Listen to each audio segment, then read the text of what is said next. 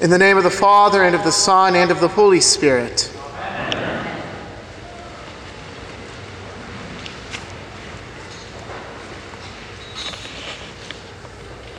In the first 3 chapters of St. Paul's letter to the church at Rome, he speaks of 2 revelations, wrath and righteousness.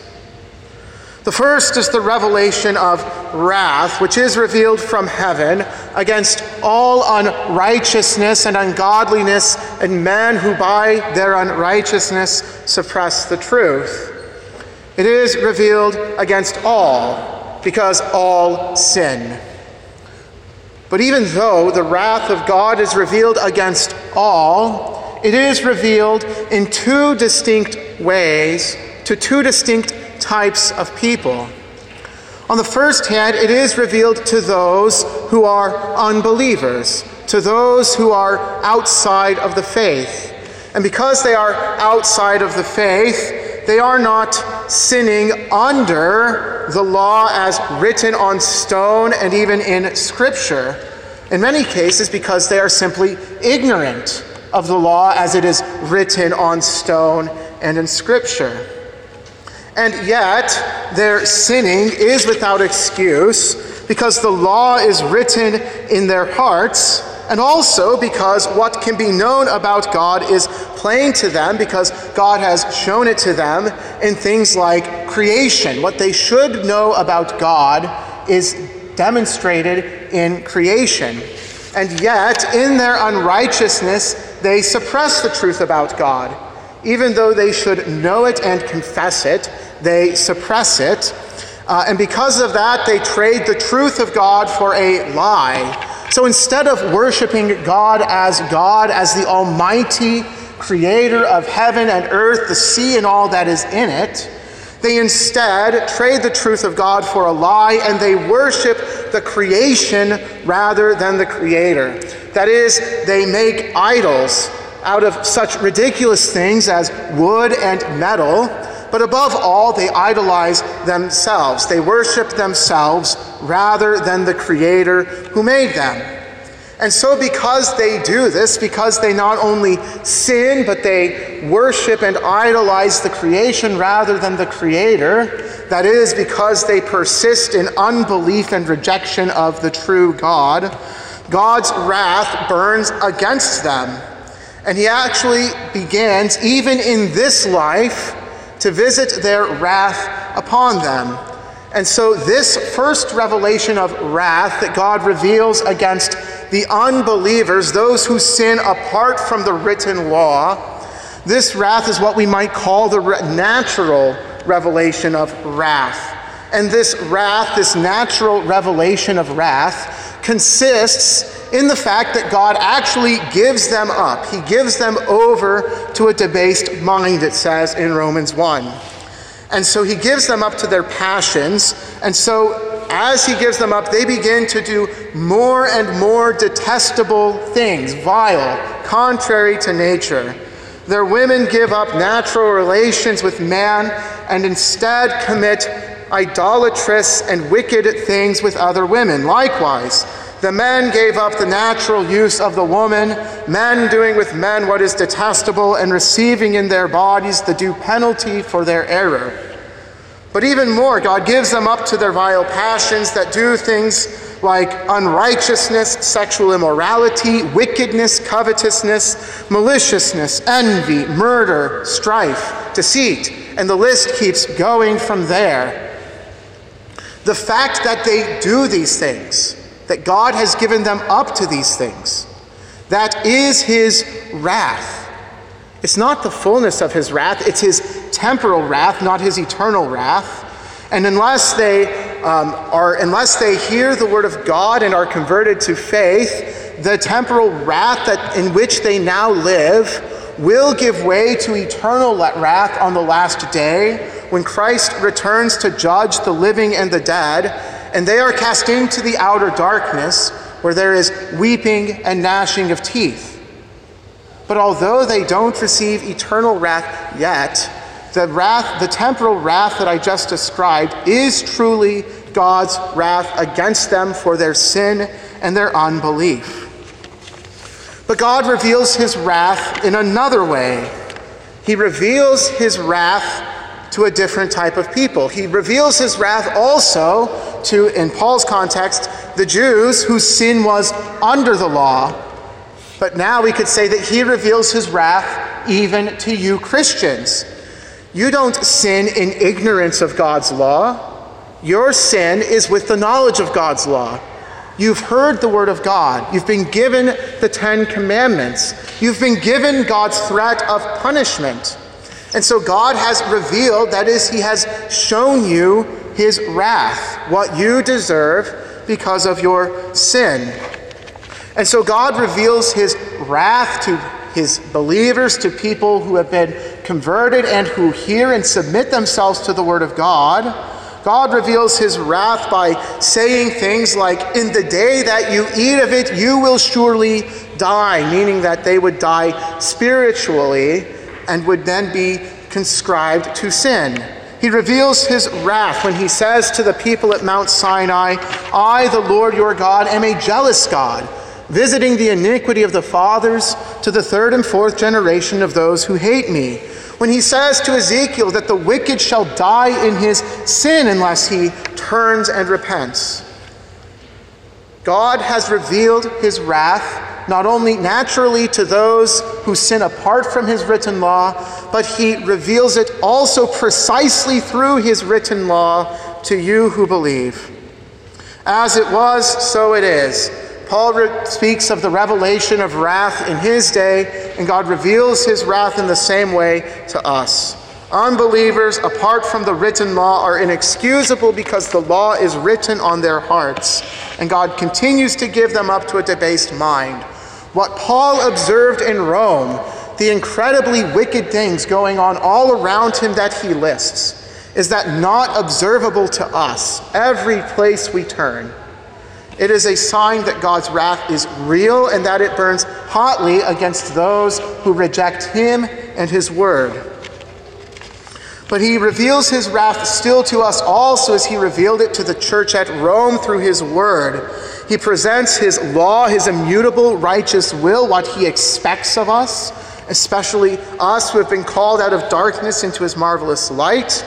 And his law, though, in turn reveals our sin. And because it reveals our sin, it therefore reveals that we are deserving of the punishments which he outlined when he gave the law.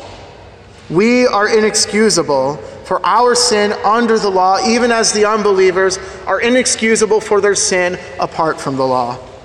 We have the law. We proclaim it as we should. It is just and holy. And yet we are unable to carry out the very thing which we proclaim. And so a couple weeks ago, I recall that we preached from the letter to the Philippians against anxiety. Paul says, do not be anxious about anything. And yet, those we who preach against anxiety turn around and immediately begin to worry. We worry about our jobs. We worry about how we're going to make payments. And even we in the church, who have been given the great promise that Christ will build his church on himself as the cornerstone, and he gave the promise that the gates of hell will not prevail against it, even we in the church find ourselves worrying about the future of that church, about which Christ has made such great and glorious promises. We look around and worry as the pews aren't as full as we think they should be, and we worry as though Christ is not going to keep the promises that he made to us. Likewise, we preach against anything on Sunday morning, whether it be sports or recreation or what have you. We preach against those things that would take us away from the divine service, as well we should. And yet, we preach that according to the third commandment, and the third commandment makes much greater demands than we keep, demands that we hold the word of God sacred and gladly hear and learn it. So perhaps we read our Bibles every day, as well you should, but perhaps it's not as joyful. Perhaps it's begrudging. Perhaps it's out of a sense of duty rather than out of the joyful realization that through his word, God makes himself known to you. He loves you. He wants you to know him, and so he speaks to you. Should we not be joyful to hear the word of God every opportunity we get? And so we preach against the third commandment, or we preach against the sins of the third commandment, and yet we do not fulfill it ourselves. And for these there is wrath. The wrath of God is revealed against all ungodliness and unrighteousness of men, whether they be believer or not. The wrath of God is revealed against the unbeliever, and the wrath of God is revealed against you. But now, the righteousness of God has also been revealed. But unlike the wrath of God, which is revealed precisely in his law, the righteousness of God is revealed apart from the law. Apart from the law, apart from its works, apart from any attempt to gain righteousness under it. The true righteousness of God is revealed apart from the law, being borne witness to by the Old Testament scriptures. The righteousness of God through faith in Jesus Christ, not for all who work, but for all who believe. For there is no distinction. All have sinned and fallen short of the glory of God. There is no distinction when it comes to God's wrath. All are deserving of God's wrath, but are also justified by his grace as a gift through the redemption that is in Christ Jesus, which is received by faith.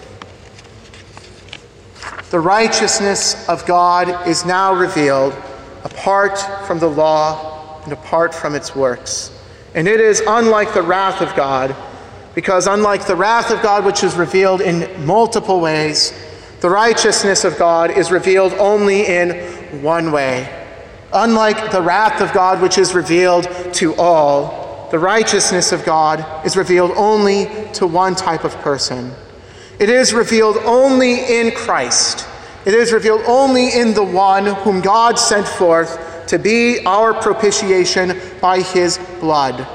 And it is revealed only to believers, because as Paul writes to the Romans, it is received by faith.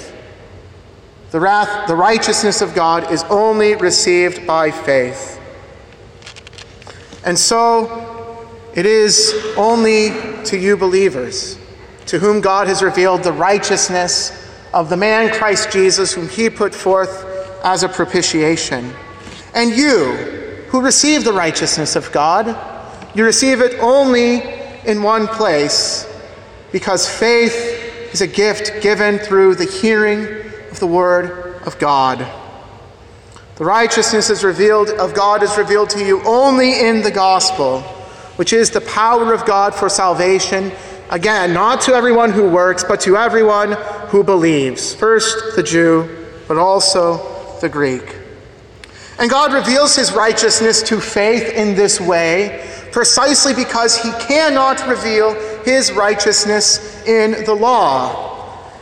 Because the law, a righteousness of the law, would require us to carry out the law perfectly. And yet, the law reveals the truth about us, that we are in fact sinners. And since the law reveals sin, it must therefore reveal wrath. And it cannot reveal God's righteousness to us, and especially cannot give God's righteousness to us.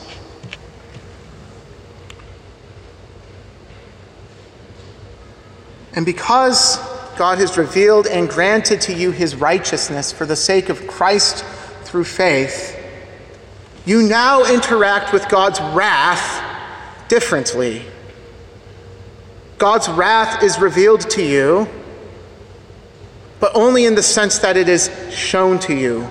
God shows you what you deserve, what your sins have merited, but he doesn't visit it upon you. He reveals his wrath against unbelievers to them precisely by visiting his wrath upon them in the way formerly described. But he reveals his wrath to you only by showing it to you and not visiting it upon you even in the slightest. Because what you deserve is a debased mind and vile passions as God has given unbelievers over to. What you deserve is eternal death and condemnation. But he does not give that to you because he has granted to you his righteousness. And so what happens with the wrath that you deserve now that you have been granted God's righteousness? Well, it's already been taken care of. God poured out his wrath that you deserved on Jesus Christ, the crucified one. On the cross where Christ was meriting righteousness for you that you might be justified through faith, God was pouring out the wrath that you deserved because of your sins upon Christ. And so we see the most marvelous thing in Christ's cross. In the one hand, we see the punishment. We see on the cross what we deserve for our sins. And in the same moment, we look and we see Christ's blood, the blood of propitiation, the blood of atonement, the blood which renders us clean from all transgression. On the cross, we see God's righteous judgment against our sin, and we also, though, see his mercy, winning for us righteousness. We see the fullness of God's wrath upon the cross, even as Christ our Lord suffers the pangs of hell and cries out, my God, why hast thou forsaken me?" And as Christ says that while suffering God's wrath, we see in him our righteousness. All of this apart from the deeds of the law, because we believe that man is freely justified for Christ's sake through faith when he believes that he is forgiven for Christ's sake, who by his death has made satisfaction for our sins. And this faith, the faith which believes in the satisfaction that Christ made on the cross for our sins, this faith God imputes for righteousness. And so the faith which is imputed for righteousness comes through the preached word. After all, faith comes through hearing, and hearing through the word of God. And therefore, since faith comes through hearing and not by works, since righteousness is imputed to faith and not gained by works, our righteousness is apart from works of the law. It has to be. We are the object upon which God works through his word to bring us faith, upon which God works through faith to grant us his righteousness. We are the object upon which God bestows these marvelous things in order that he might bring us with Christ into heaven. And this is magnificently glorious because it gives us comfort in the face of all situations. If we were to have a righteousness attempted by the law, we could never be comforted or at peace, because in the first place, the law is not how God reveals righteousness. And in the second place, righteousness attempted under the law is always an incomplete work attempted by sinners. In the third place, because it's an incomplete work attempted by sinners, it can never fully assuage God's wrath. But instead, even in our attempts to satisfy the law, we sin and merit for ourselves more wrath. And finally, righteousness attempted by the law is never complete, because the law always has more to demand, more to do. But the righteousness of God through faith is marvelous, and it is a comfort for us. Because in the first place, this is how God reveals righteousness. We know that God reveals righteousness through faith because he says, the righteousness of God is manifested apart from works of the law. So why would we go chasing a righteousness by works of the law? God clearly says it's apart from works of the law. In the second place, this righteousness gives us comfort and peace because it is complete. And it is complete because the righteousness of God was not carried out by us, but it was carried out by the God-man, Jesus Christ. And he is perfect and therefore does all things perfectly and completely. And so this righteousness is a comfort when faced with God's wrath, because Christ, our righteousness, took the wrath of God for us. He drank it to the dregs. There is no more for us. And finally, the righteousness of God through faith is a comfort because it never demands more. It is already completed. If you have the righteousness that Christ grants you through faith, then you have the fullness of the righteousness of God. There's nothing you can do to get more of it because you already have it all. It is complete because as Christ says from the cross, as he wins for us righteousness, he says, it is finished.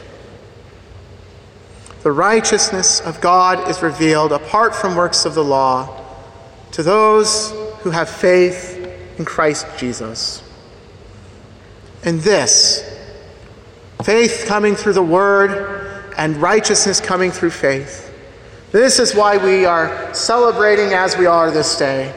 This is why the church is decked out in red. This is why we're singing a little bit louder, the organ's a little bit more joyful. It's why we have a group of men over there clad in red ties singing the wondrous praises of God through the words of the great Reformation hymnists. We celebrate today because through the work of Martin Luther and the other reformers, God purified the proclamation of the gospel in his church. Through their boldness, the word of God and righteousness freely through faith was defended against the tyrants who sought to dispense God's righteousness in ways that God has not, did not, and does not promise or reveal righteousness. They attempted to sell the righteousness of God for money. They attempted to tell people that they could work for the righteousness of God. And yet, through the boldness and the clarity and the faithful preaching of the reformers, God preserved his church from that tyranny. And he preserves it even today. As I said, Christ is the one who builds his church. And if the gates of hell cannot prevail against it, neither can the tyranny of the papacy.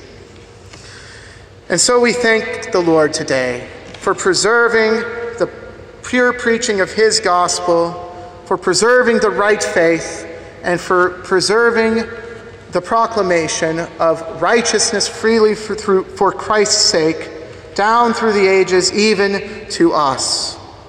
We thank God that through the work of the reformers, he has kept the word in his church pure and has retained it pure even to us. We give thanks for the word which does all this work, the word which grants us faith, the word which purges the church from false doctrine. And we give thanks that through that word he has granted us faith, a faith to which righteousness is imputed and by which faith we live. For the righteous shall live by his faith, here in time and hereafter in eternity. In the name of the Father, and of the Son, and of the Holy Spirit.